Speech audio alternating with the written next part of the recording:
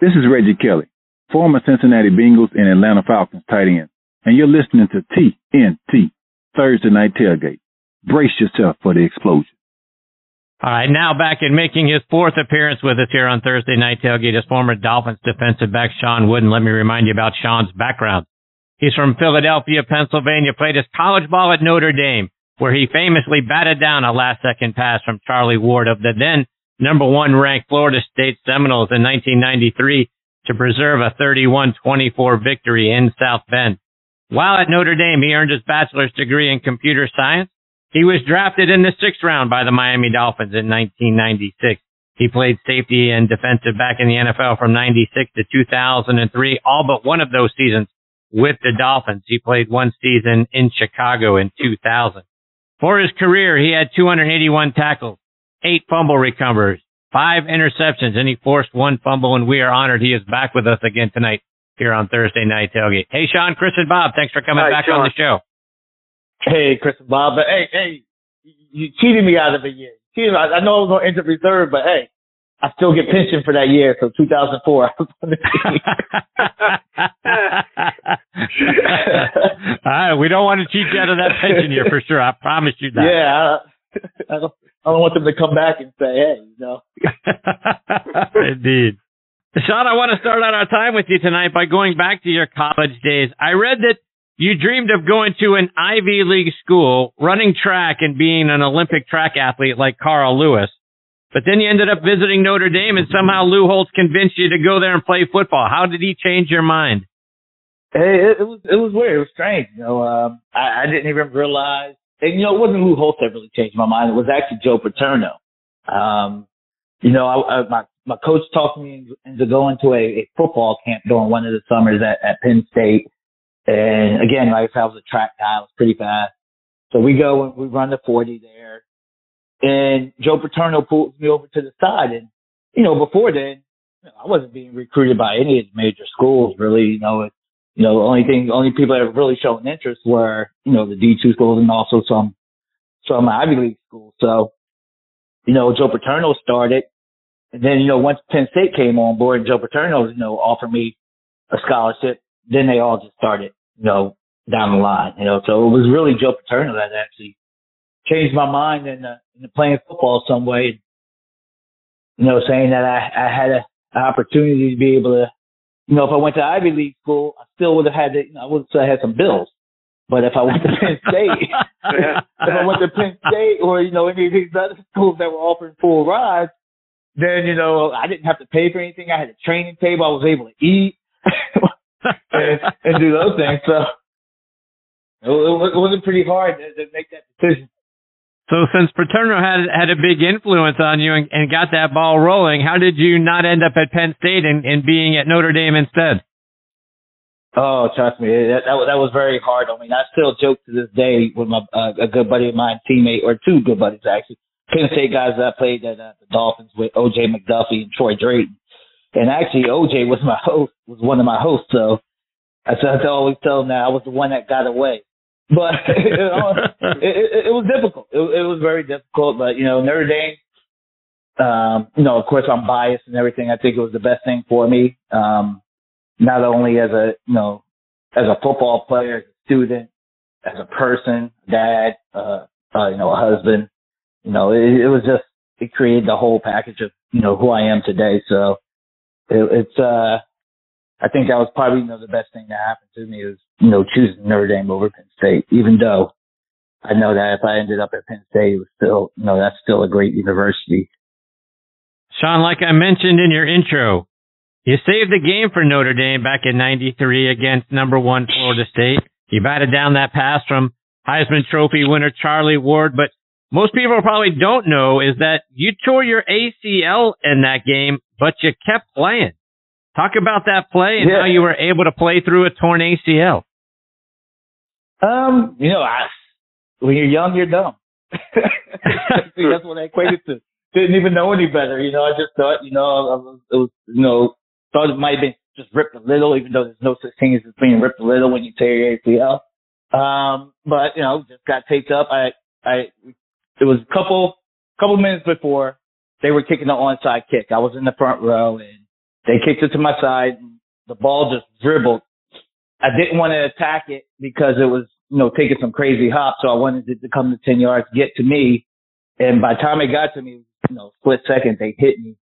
And none of my other players at Notre Dame helped me out, actually. They were supposed to come block, but, if you watch the film, you see a couple of them holding them around, put their hands up to their mouth because they knew I got hit pretty hard. But was able to hold on to the ball. So eventually we went back into the game.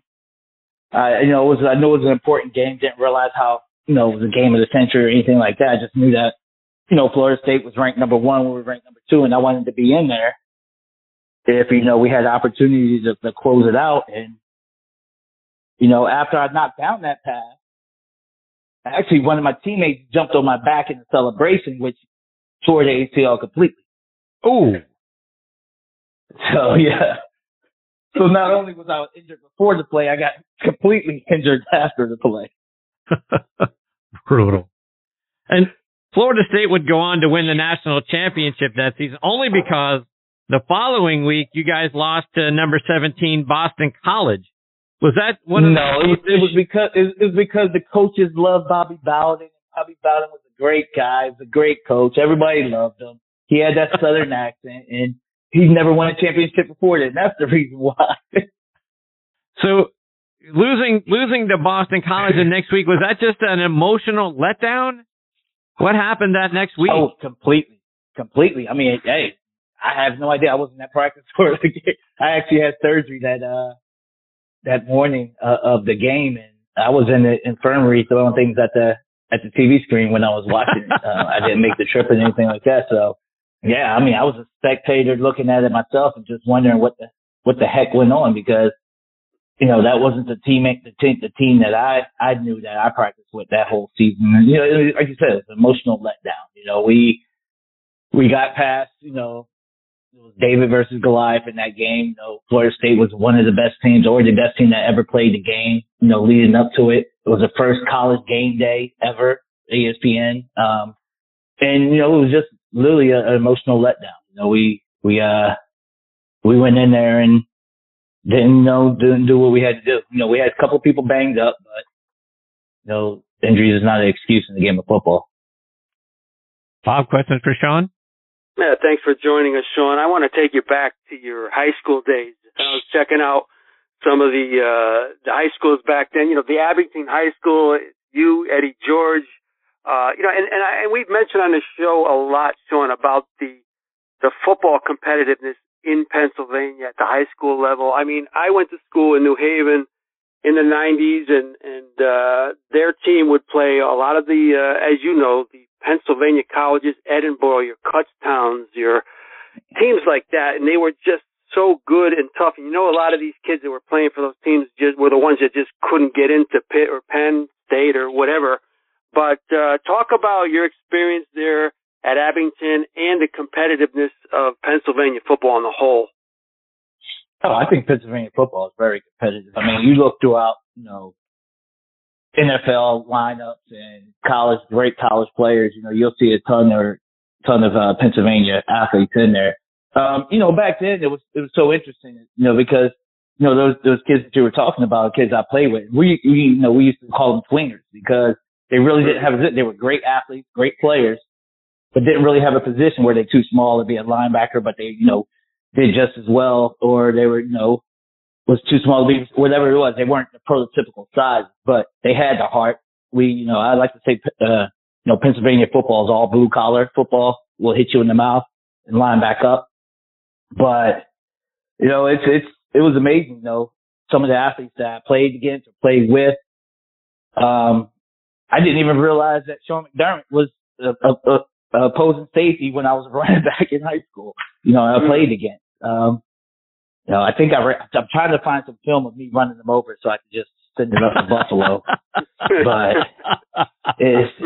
I can't seem to get those films. They're back up. They're not really available. It's not like they were on VHS or anything like that. They were literally probably on 8 millimeter film. So. And Shawn, Chris had mentioned, I think he's going to get lucky. Yeah.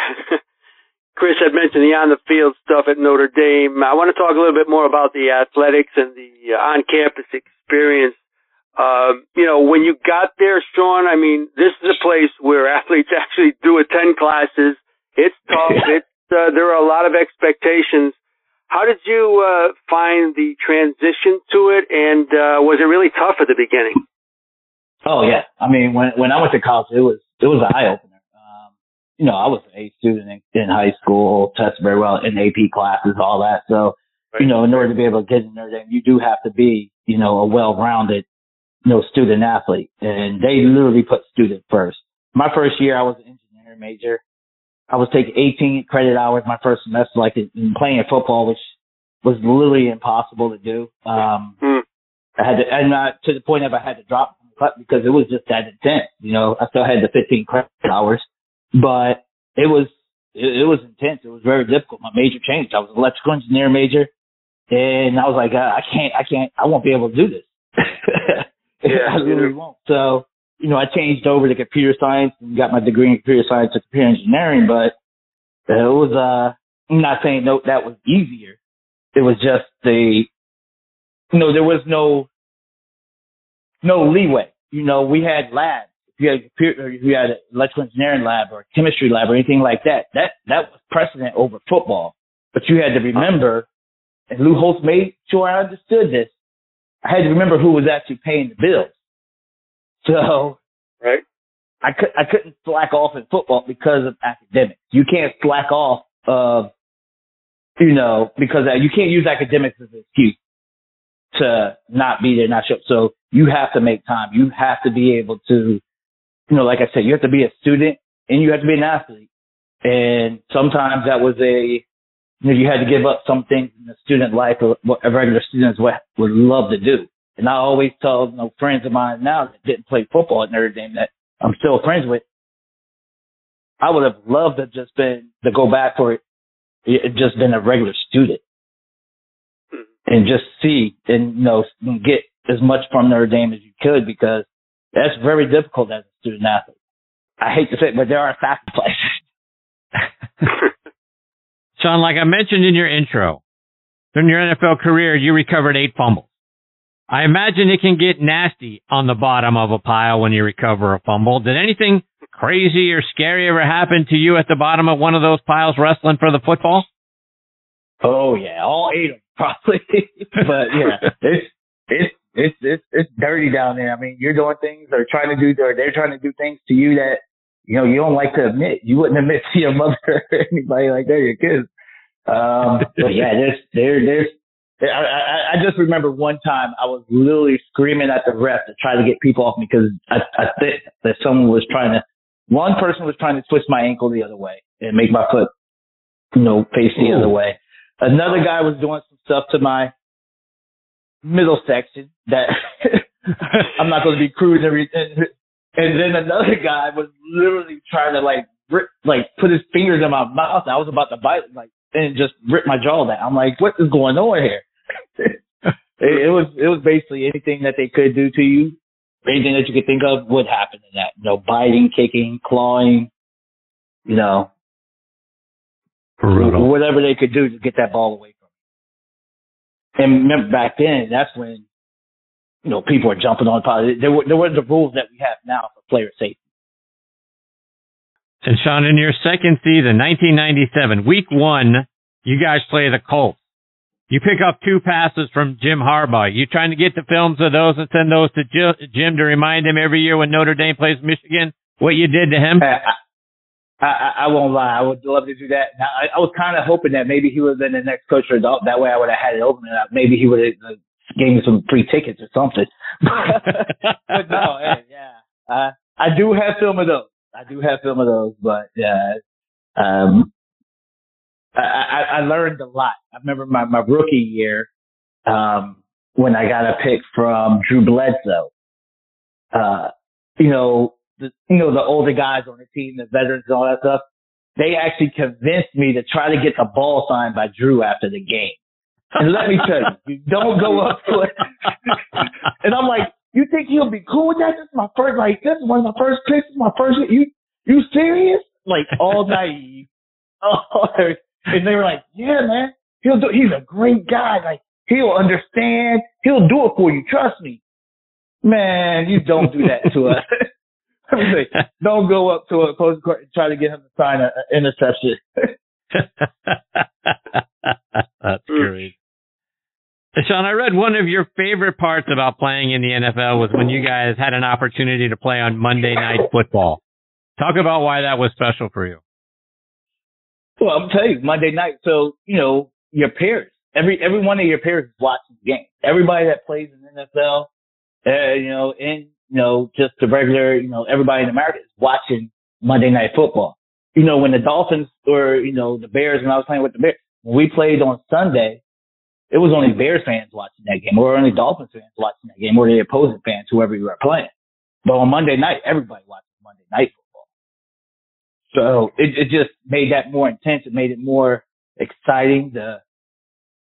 All the theatrics that the, ABC or ESPN or whoever, was, televising the game at that time was doing. I mean, it was big time. I remember when, we were playing and John Madden was still, announcing Monday Night Football. He came to one of our practices and he said, "Shawn, come over." And I'm like, whoa, like John Madden knows who the hell I am. He called me by my first name. That I was like on a high then. I'm like, this guy knows.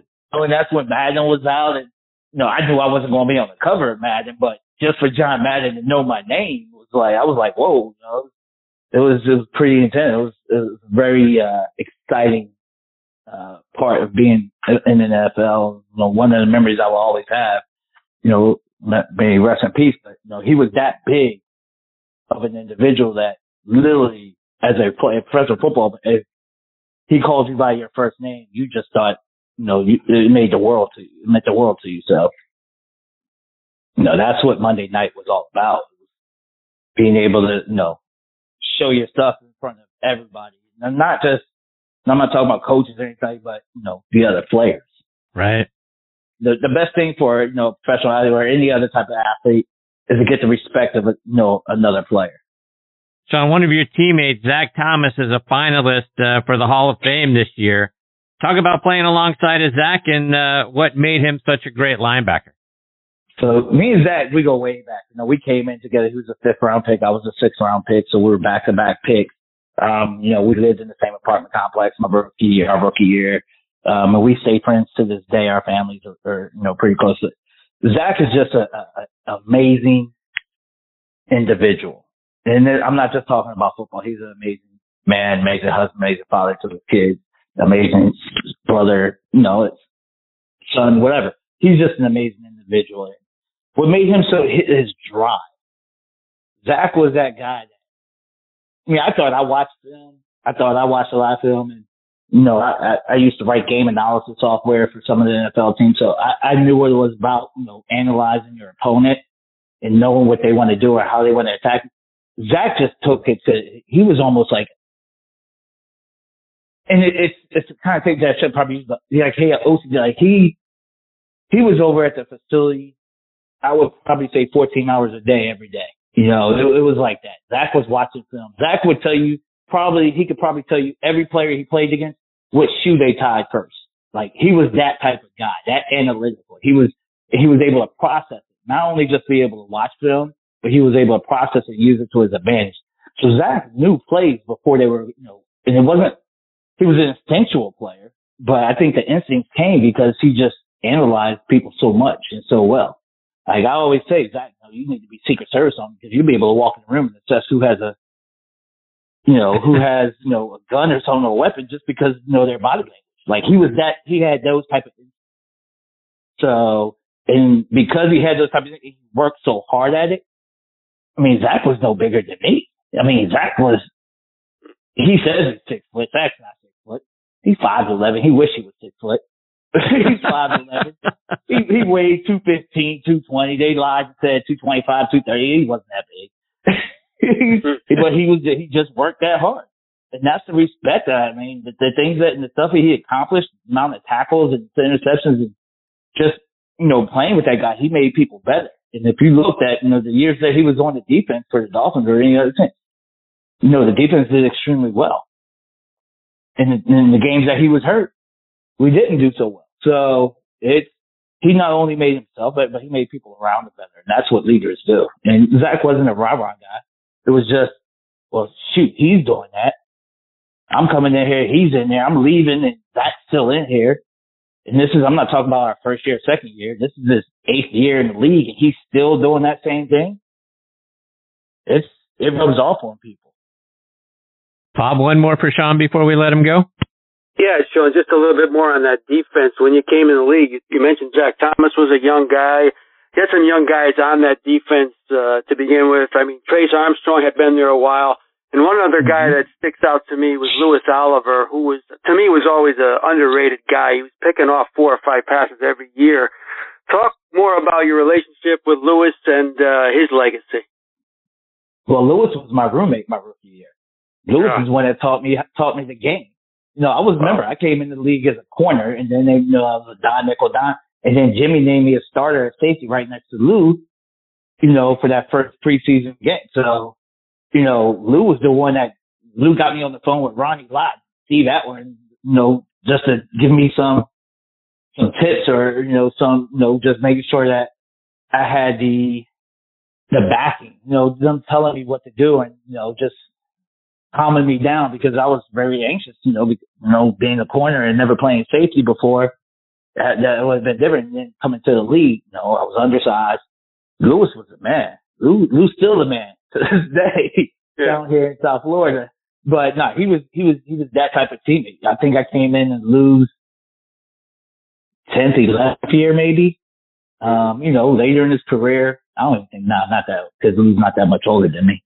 But, later in his career, he didn't have to help this young, dumb rookie, how to watch film, how to, make sure that you're doing the right things and stuff like that. Lou was the one that taught me the game at the pro level. And I'm going to tell you this, I wouldn't have lasted 9 years without having Louis Oliver in my life, my first year with the Dolphins. Shawn, before we let you go, let our listeners know what you're doing now. Now I'm a financial advisor. After I was done playing, 2005, I retired, and got into finances right away. Financial advising, helping people out just because, one is, everybody asks why not use my major. Well, I graduated college in 1995 and I stopped playing football in 2005. We all know what happened from 95 to 2005. Computers weren't even the same. We were carrying computers around in our hand that could compute more than what probably a whole room of computers could do back in 95, so it would have been very difficult for me to go back into my major.